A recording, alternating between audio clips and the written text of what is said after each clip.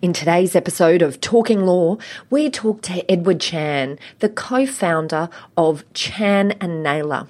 We talk about the progress of Ed's journey from working 100 hours a week in his business up to the new nirvana, where he built the business to run itself and was able then to create a lifestyle for himself while the business ran itself. So this is essential listening for you if you're right in the middle of building an accounting practice or indeed any business and are looking for maybe an easier way.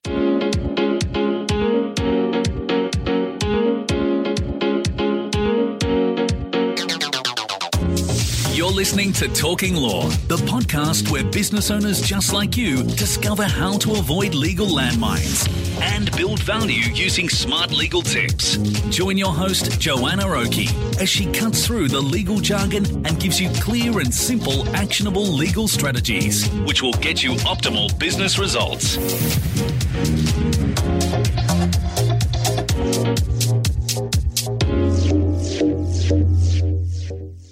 Hi, it's Joanna Oakey here and welcome back to Talking Law, a podcast proudly brought to you by our commercial practice, Aspect Legal. Now, today we have on the show Edward Chan, the co-founder and non-executive chairman of the accounting practice, Chan and Naylor. Ed is a regular keynote speaker in many seminars around Australia and is recognised as one of Australia's foremost authorities on tax and property. He's co-authored 4 best-selling books in subjects covering how to reduce tax, creating wealth for life through property investing, and then moving on to running a successful business in his book From Small to Great. And in today's discussion, we're talking all about that theme, how to run a successful small business, moving from small to a business that can really serve your lifestyle needs while creating efficiencies within its practice. So without further ado, let's head into our discussion with Ed. Hi, Ed. Thank you so much for coming on to Talking Law to chat to us today. You're very welcome, Joanna. I'm looking forward to this.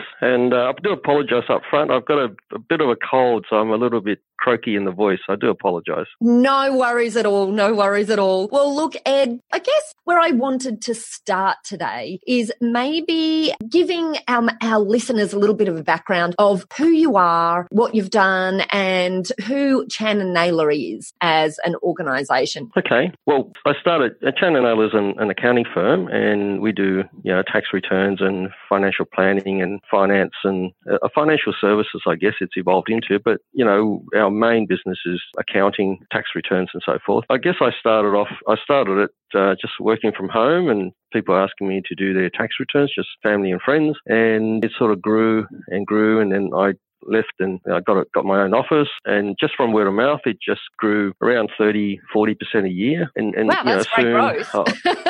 Just word of mouth. Just from word of mouth. Wow. Yeah, no advertising or anything. And it got to a stage where I was just really out of control. I had so much work coming through and I was working around 100 hours a week. Yeah. And I just couldn't see that being sustainable because I was only in my early 30s and, I couldn't see me lasting another couple of years, let alone all the way through to a retirement. And I was at a crossroads.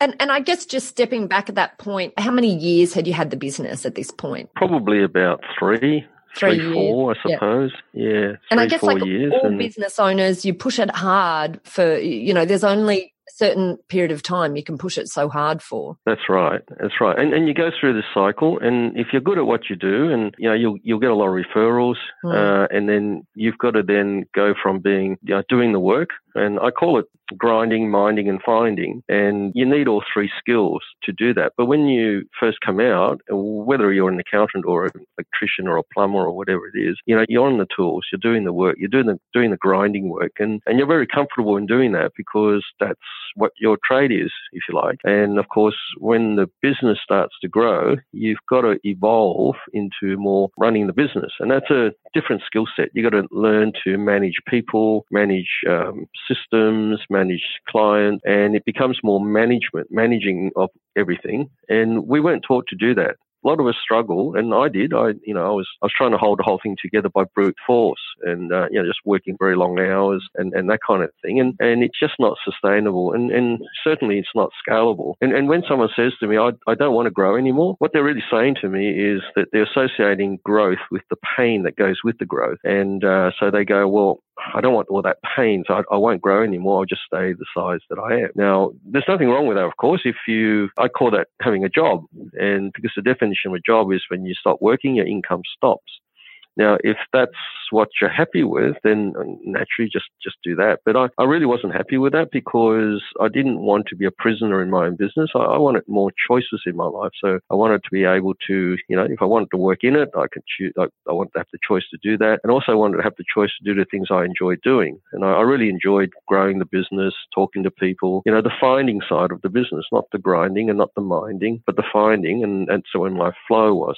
So I was at a crossroad at this stage, and I didn't know whether to sell the business. And often people sell the business and they change what they do, but they don't change how they do it. And they go into a new industry, and then within a few years, they replicate what they did in the first industry, in the second industry, and then they're back to where they were. So, for example, you might say, well, accounting's no good. It's greener on the other side. I'll sell that and I'll buy a delicatessen or something. And then if you don't change how you do business, because the how in the business is the same. The what in the business is different. You change what you do, but how you do it is pretty much the same. And you'll run the second business the way you did the first. So luckily, I sort of realized that if I changed industry, if I sold the business and changed industry, I'm just putting a Band-Aid on the problems I was experiencing. So I really needed to change how I was doing it. And until I understood what the how was, then, things were still a struggle. But at least I had, the wisdom, if you like, or the vision to work towards this rather than just doing it by brute force. It's such an interesting comment you make, because we do a lot of work in business sales and acquisitions. And I really do see the emotion in many sellers of businesses of this just pure exhaustion, Yes, having built exactly. this business and getting it to a particular phase where often, it's quite successful. So sometimes it's not. Sometimes the revenue increases, but the costs have increased at the same or worse, higher speed.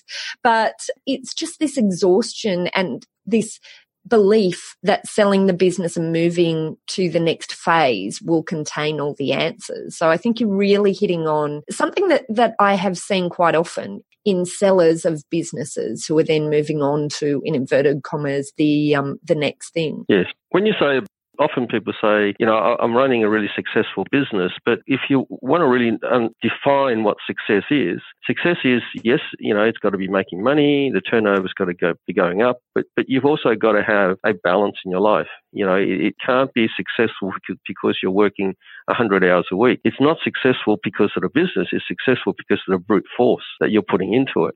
And that to me is not success. It has to run by itself, and it has to be profitable by itself, and it has to grow by itself, not because you're pushing it. So often, when they sell, it's because they, as you correctly said, that they're exhausted. They've been the reason why the business is successful. And I use this analogy that, they go out there catching butterflies with a butterfly net, but it's better to build a garden that attracts the butterflies to you. A garden that attracts the butterflies works without you, not because of you.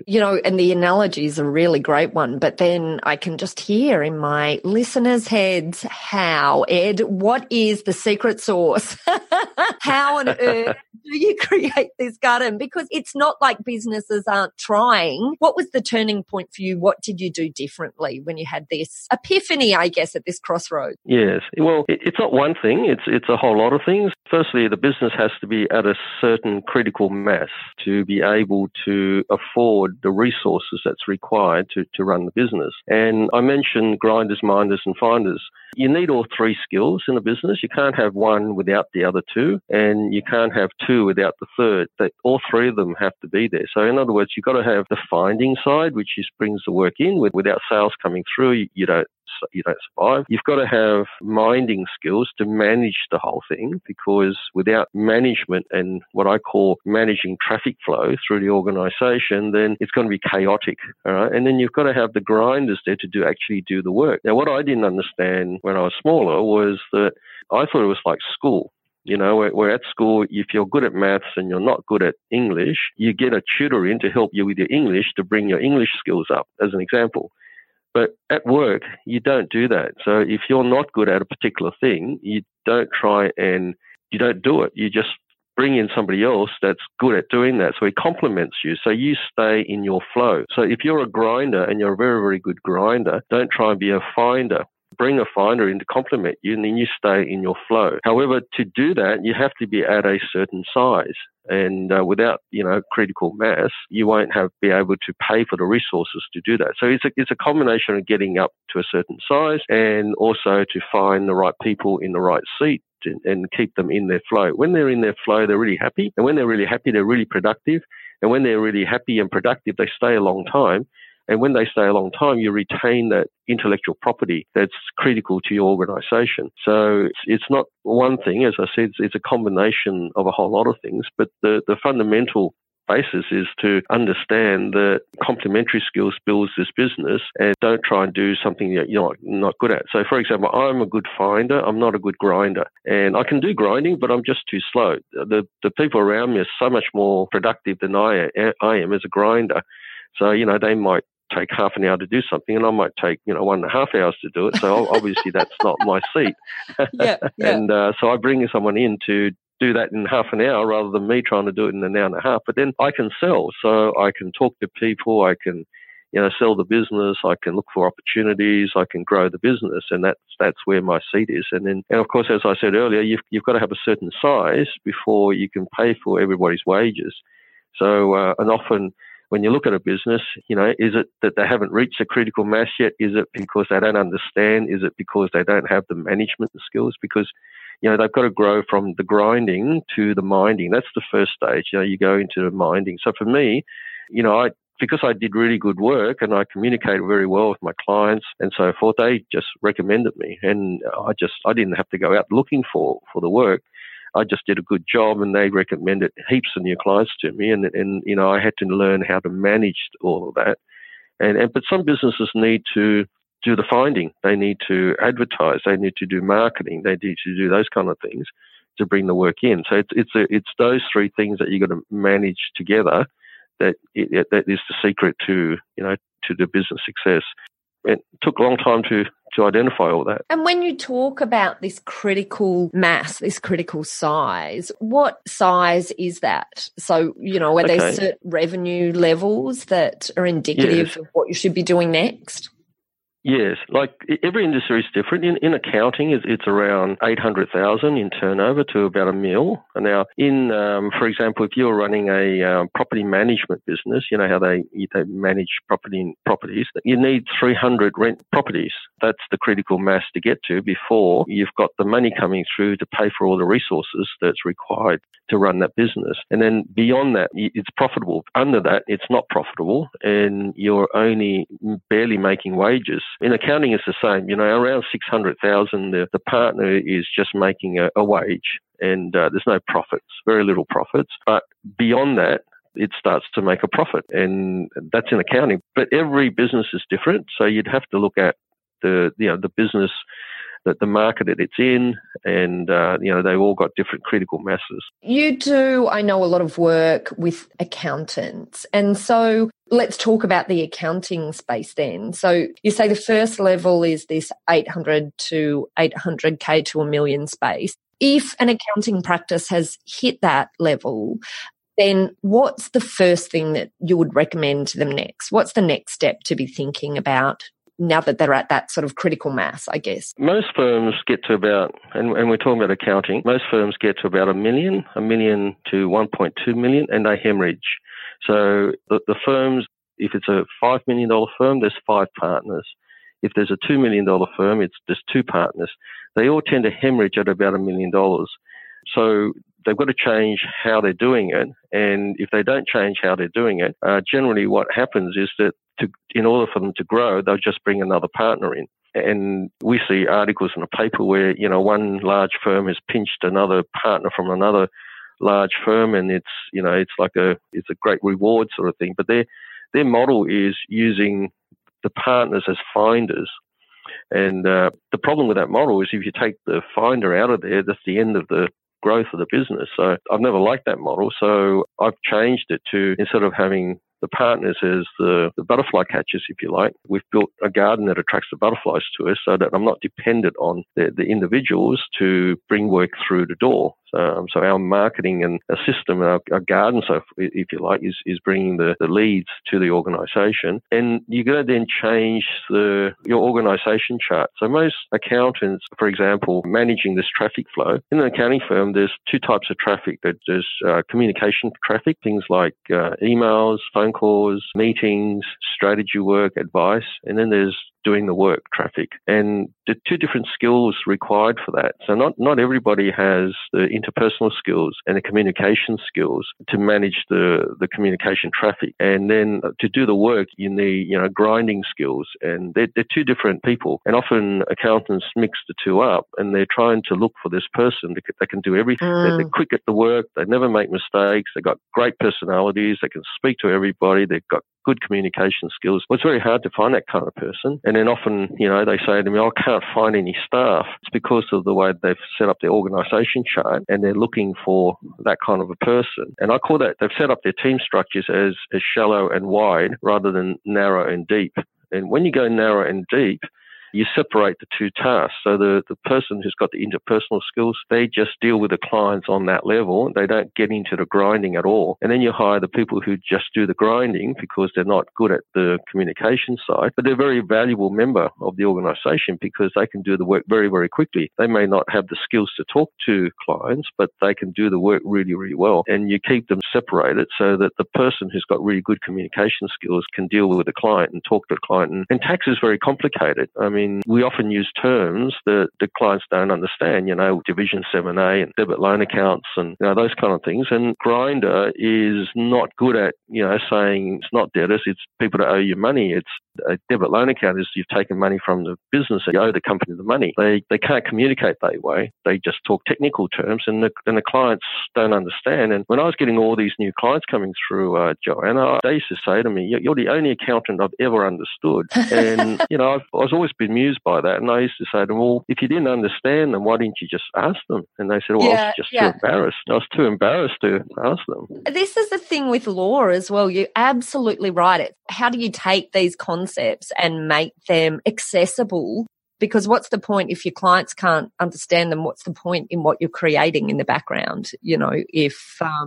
If you're not bringing your clients along. Yes, and technical people like us, whether, it's legal, it's accounting, it's IT or medicine, technical people tend to speak technical language. And the person who's successful isn't the really smart technical person. It's actually the person who's got really good communication skills and who can get the message across to the client. And that's the only thing I have. I'm not a rocket scientist or had these fantastic tax minimization structures or, nothing like that. It was just I was able to communicate and explain to the client what the hell was going on because tax is so complicated. It's constantly changing, And I guess in that is obviously this strategy that you've been talking about, which I think is such a good strategy of rather than trying to find that superstar all-round, amazing person that you'll be competing with every other employer for, start to get really clear about maybe the specializations within what people are working so that you have more spread in terms of being able to bring employees who sit in particular specializations. I guess, is that what you mean by the narrow and deep? Yes, narrow and deep. So it's the secret in your ability to scale, because when someone says to me, I don't want to grow anymore because they associate the pain with the growth, right? But to be able to grow without pain, you've got to get your team structure right. You've got to get this narrow and deep structure so that the flow, and I call it water running through a pipe. If there's no blockages in the pipe and the water flows through the pipe, then everything works really beautifully. But if there's a blockage down the pipe, the water comes back and hits the owner in the face and all the work comes back onto them. And what I mean by that is that in that pipeline that's required to do, there's a production line, if you like, and there's different people in this production line to do the work. And if you don't get the right experience level down this line, there's going to be a blockage. As soon as there's a blockage, it comes back and hits you in the face. So, for example, if you don't have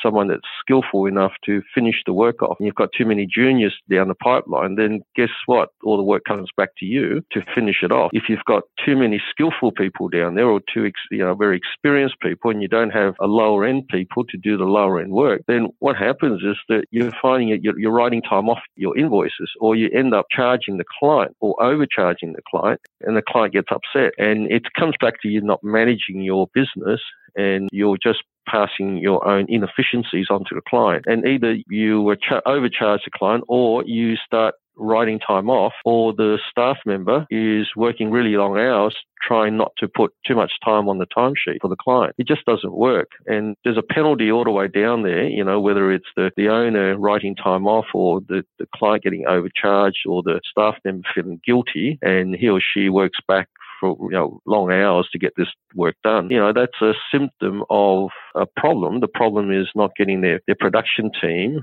working efficiently and effectively, and it's this narrow and deep versus shallow and wide team structure. And I know you now work with, obviously you have many accountants in Chan and Naylor and many partners who help run the business. And I know you also mentor many accounting practices as well, which I want to come to in a minute, because I'd like to talk about some of what you're doing now. But I guess just in terms of examples, I'd love to hear some examples of how you've worked with, people of various practices and seen a turnaround, and what they did, what that process was that they followed to get that turnaround. Well, firstly, I went from working 100 hours now to there's 12 offices around Australia, and I haven't worked there since I was 42, so that was over 18 years ago. Wow. And the whole place just works by itself. And because all the systems are in, the processes are in, it's taken a little while to get it all in place, but it now pretty much works by itself. You're living the dream. This is anyone who's read the E-Myth, right? It's good that you mentioned the E-Myth. That's been a book that's been instrumental in my transition. And I guess the difference is I actually implemented it, and a lot of people read it, but they don't implement it. But I went to that extent of actually implementing a lot of the stuff that's in there. But of course, it's a great start, and then there's a lot more beyond that. And whilst I'm talking about accountants, this actually applies to all small businesses, because how you do it in a small business is exactly the same as the how you do it in accounting practice. So I've got a really good friend who runs a shop fitting business, and when he left his employer, he asked me to help him. And so he knew how to do shop fitting. He knew the technical thing of the shop fitting, but he didn't know how to run a business. So exactly the same as the accounting firm in terms of, the organisation board, your production team, your sales team, all that kind of stuff. And today he's doing, I think he was, the last count was over $25 million. Wow. And he's got like 30 staff. And he said to me, like, Ed, I couldn't have done this without the systems and the structures and the flow and the education and the leadership. And we weren't taught to lead. And when you get into that role, you've got to lead. And if you don't lead, nothing will happen. And you can't let your customers lead, because they'll drag you into their nightmare, and you're going to manage their expectations and so forth. Because, 80% of small businesses fail in the first 5 years. And of the 20% that's left over, 80% of them fail in the next 5 years. So, there's over 90% of failure. And why do they fail? Because they really don't know what they're doing. They know how to do the grinding, but they don't know how to do the minding. And the minding is the secret in growing and scaling the business. If you don't know how to manage the organisation, poor management creates so much damage right across the board. You damage clients, you damage staff can't get paid, creditors can't get paid. There's just so much damage across the board through poor management. So whilst I talk about accounting, these principles apply right across, for small businesses. And obviously I'm closest to accounting, and I feel that, if an accountant can run their business properly, then they can pass some of that on down to their clients, and it creates a domino effect across the board. So over the years, now that sort of Chan and Naylor works pretty much by itself, firms have been asking me to help them. So I've it's just my way of giving back to the industry, but also, it's a great way to help small businesses by helping the accountants to help them. Over the years, I've, worked with firms. And it depends. Every firm is different, Joanna. It just depends on, what their challenges are. But it predominantly all comes back to not knowing how to manage that traffic flow through their organisation, and not being able to lead lead the organization. And, so it's not one thing, but it's a whole series of things. It's generally 18 steps. I take them through 18 steps from, you start with the end in mind, and then you build the organization chart, then you build your ideal team structure, then you work out your capacity on, how many staff you need, what kind of staff you need. You don't just throw people at the problem. Often accounting firms just throw people at the problem, and that's never the answer. So you've got to get the right people in the right seat in the right bus, and then the whole thing just just works beautifully. And of course, what comes out of that is everybody wins. You can produce the work at a competitive price to the client, you can pay your staff decent wages, and you as the business owner, as the shareholder, if you like, you make a decent profit out of it. So and your creditors get paid on time. And everybody wins just through good management. And and I've seen just putting in our ideal team structure improves the efficiency and the productivity around 30% without having to put on any extra people or sacking anybody. Just putting people in the right seat, in the right bus, and making sure that the flow through the organisation is smooth and it's not bouncing around the walls inside this pipe, if you like, or the organisation. Because if it's bouncing around in there, by the time it comes out the other end, there's no more profits left. Can I ask an example then, just talking about making changes to an existing organisation to get the right people in the right seat on the right bus, to bring that back to the really practical for some of our businesses and accountants that might be listening in here. Can you think of sort of like a simple example of how you helped implement this in a practice or a business? What it looked like before, the changes that you made practically, and then what it looked like afterwards? Okay, so just take this particular practice. This is a typical practice. He's doing about $1 million in fees, and he's just flat out, no time for anything. His staff can't see him because he's always on the phone or in the meetings.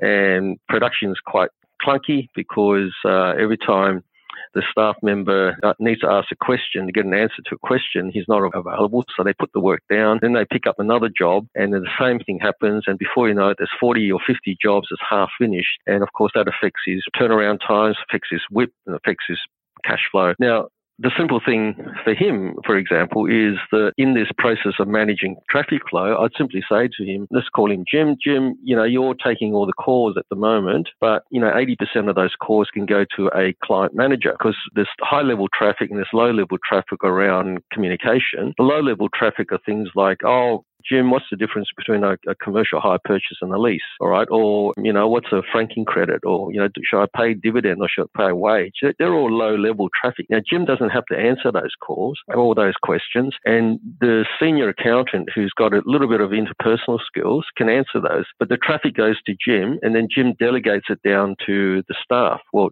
don't do that. Drive the traffic to 80% of the traffic to the client manager who can handle 80% of it. And then the last 20%, he calls you in, or he or she calls you in for the last 20%.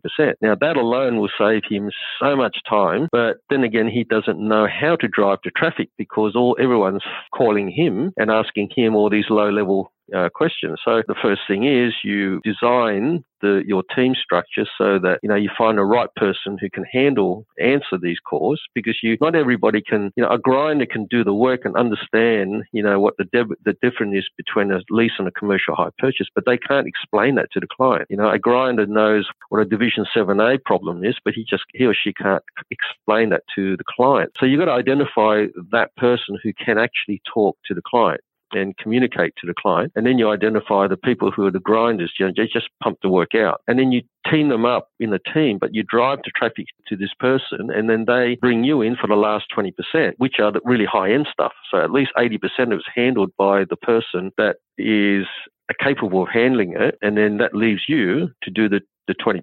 Often people say to me, I've got to do all the I returns, because often an I return may turn into a financial plan or a finance. But it's really silly because maybe 10% of the people will give you that extra bit of business, but they spend 100% of the time going through the whole database to identify the 10%.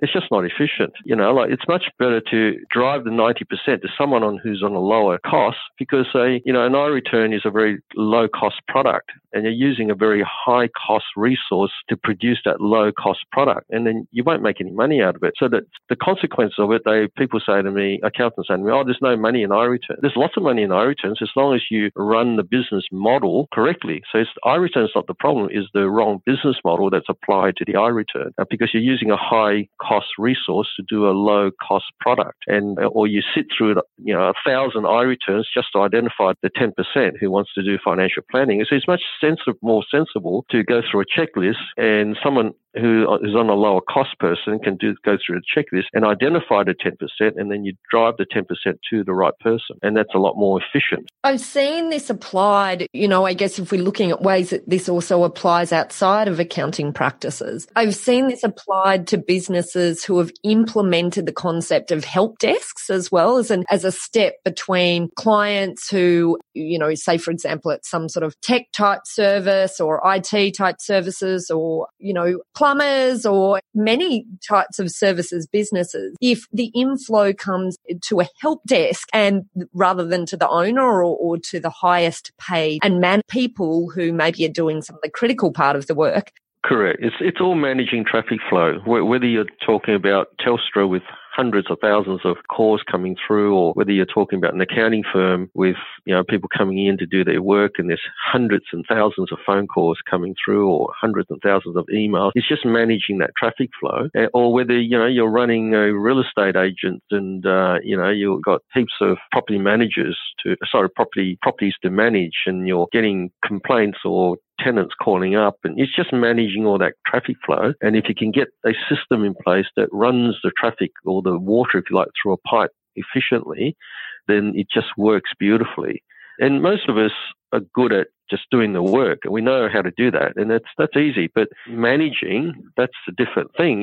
We were never taught to manage at uni. We were taught to do the work. And now all of a sudden you're running a business. It's not the technical skills you need, it's not the grinding skills you need, but it's the management skills you need to manage everything, to manage people, to manage clients, to manage expectations, to manage traffic, to manage interpersonal skills, to manage risk.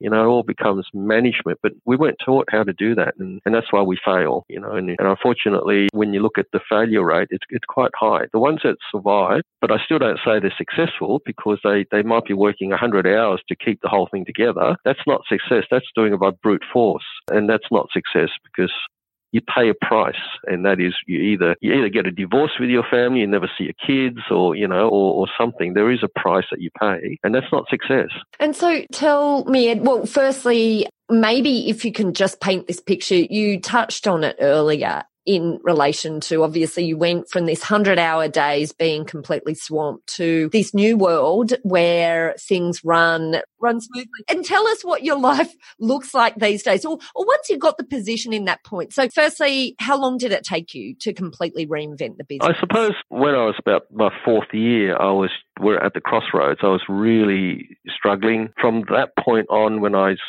had this epiphany, if you like, of I was reading a few books, talked to a few people, and then it all sort of came together for me. From there to when I completely didn't work in it anymore, probably another 4 years. And then, Wow. Well, that's easy. Any of us can do 4 years to completely work ourselves out of the business. Okay, we're on board, Ed. We're on board. Well, it's a combination of when I do the coaching thing, I do it all day discovery and a planning session, and I start with the end in mind, and I say, okay, what kind of life do you want, and what kind of income do you want? And everybody's different. Someone might say 150,000 a year, and some other people say 1,050,000 a year. So depending on what your goals are, it'll take longer. So I don't live a very expensive lifestyle, and very comfortable where I am, so I didn't need a huge. In other words, my income today is way beyond what I'd ever expected, because I didn't have great ambitions of earning heaps and heaps of money. But what I am earning today, it's way beyond beyond my expectations. So I've been very lucky and very blessed. That's why I do the coaching, and because it's my way of giving back to the industry. That's been very good to me, and I feel that by coaching accounting firms, they can apply the same principles and coach their clients, and their clients will then run better businesses, and they'll be better employers. They can, make more money. They can pay better wages. They can increase their business. They can hire more people. The knock-on effect is just huge. That's why I chose to do this. But I'm going to give myself a plug here, a shameless plug. I do apologise up front. We want to hear your shameless plug. It took many years to put all this together, and when I was coaching firms, it's quite labour intensive, and I wasn't able to get out to as many people as possible. And I thought, well, if I fall off the perch and die tomorrow, then there's such good things that we're doing here. So what I did was I spent the last 18 months with a mate who actually I coached a few years ago, and he's just turned his practice around, and he's no longer working in it like me. And so he saw the value in what we're doing. So he encouraged me to document all these things. And so we've documented it all in a program called Wise Mentoring.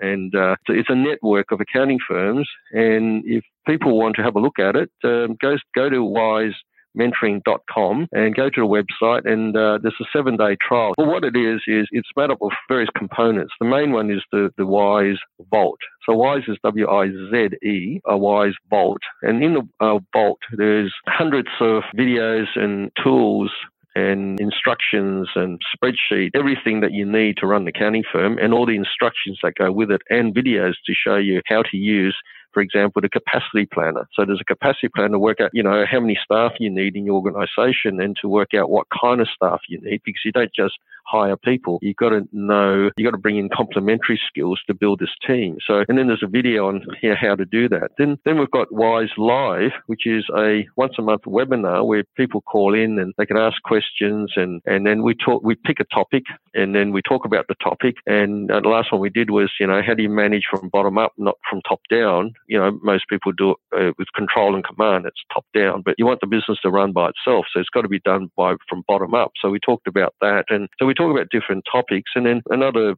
part of it is Wise Tribe. And Wise Tribe is a Facebook. If you have some questions, you go onto Wise Tribe, and I provide all the answers, and other people contribute. So it's a network of like-minded accounting firms sharing their IP, and most of the 99.999% of the IP comes from Chan and Naylor and myself, in terms of how you do it. So it's a nice little network. Facebook's quite busy now. So I've never used Facebook before, and it's now dragged me into Facebook. I didn't even know what it was. I hear about it, and kids are using it and all this kind of stuff. I'm just not into that kind of stuff. So anyway, I'm a Facebook user now. So heaven forbid. Good work, Ed. You've become social. I love it. Social media's here. Yeah, but it's very economical. That's the idea, was to get it cheap and to get it out there, because when you're doing coaching, it's very it's labour intensive, but it's also very expensive. And this is like a self online teaching thing, teaches yourself, it guides you, and you've got help as well. Just encourage everyone to go and have a look. 99 cents for 7 days, just to navigate the system and see what's in there. Can't get cheaper than that.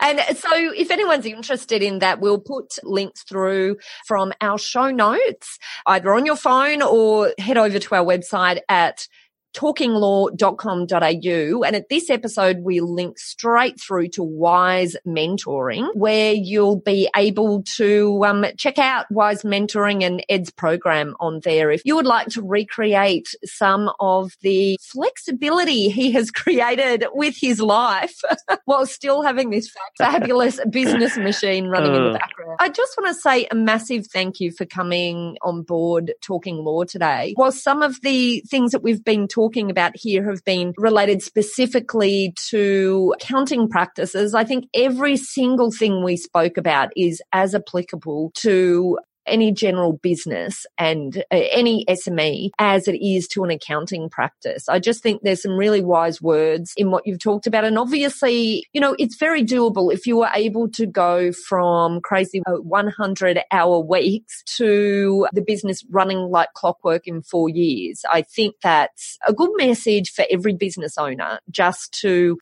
step back every now and again, look at the big picture of what you're creating and work out whether there's an easier way and a better way. Thank you, Ed. Thank you so much for coming on board today. Joanna, I remember saying to you, a while ago that I don't believe you're a lawyer because you've got a personality.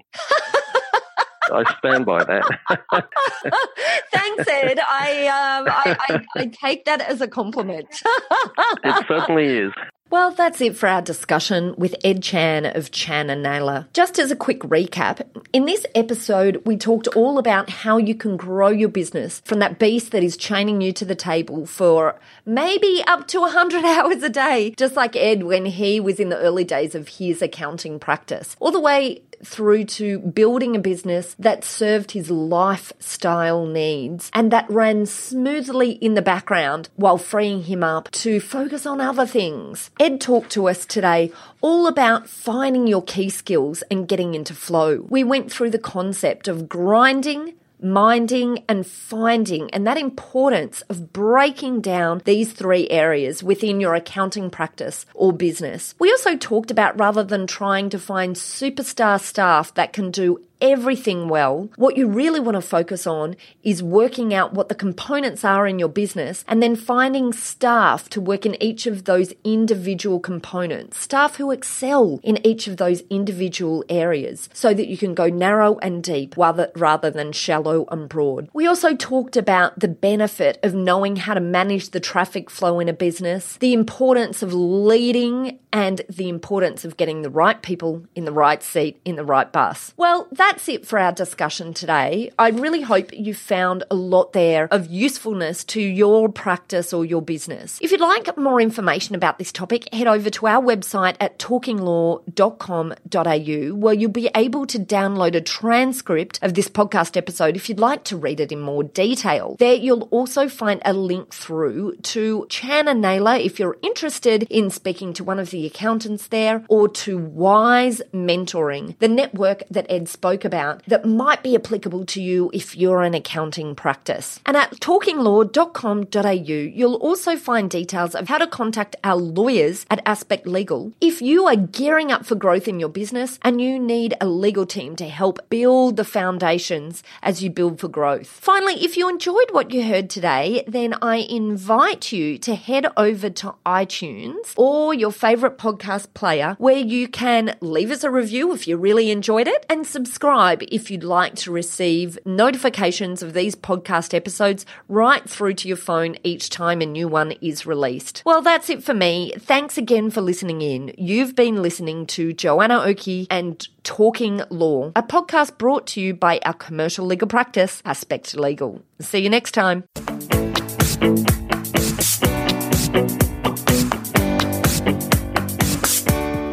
Are you looking for a top quality legal team to assist you in your organisation? Aspect Legal is an innovative commercial legal practice that specialises in providing fast and professional services for their clients. If you'd like to chat about how we might be able to assist you, simply head over to our website at aspectlegal.com.au to book in a time for a free discussion with one of our lawyers. Thanks for listening to Talking Law. Tune in next time for more smart legal tips and tricks to keep you clear of those legal landmines. If you want to get a download of today's show notes, head over to talkinglaw.com.au. Information in this podcast is general in nature, not legal advice. If you want advice for your business, visit talkinglaw.com.au.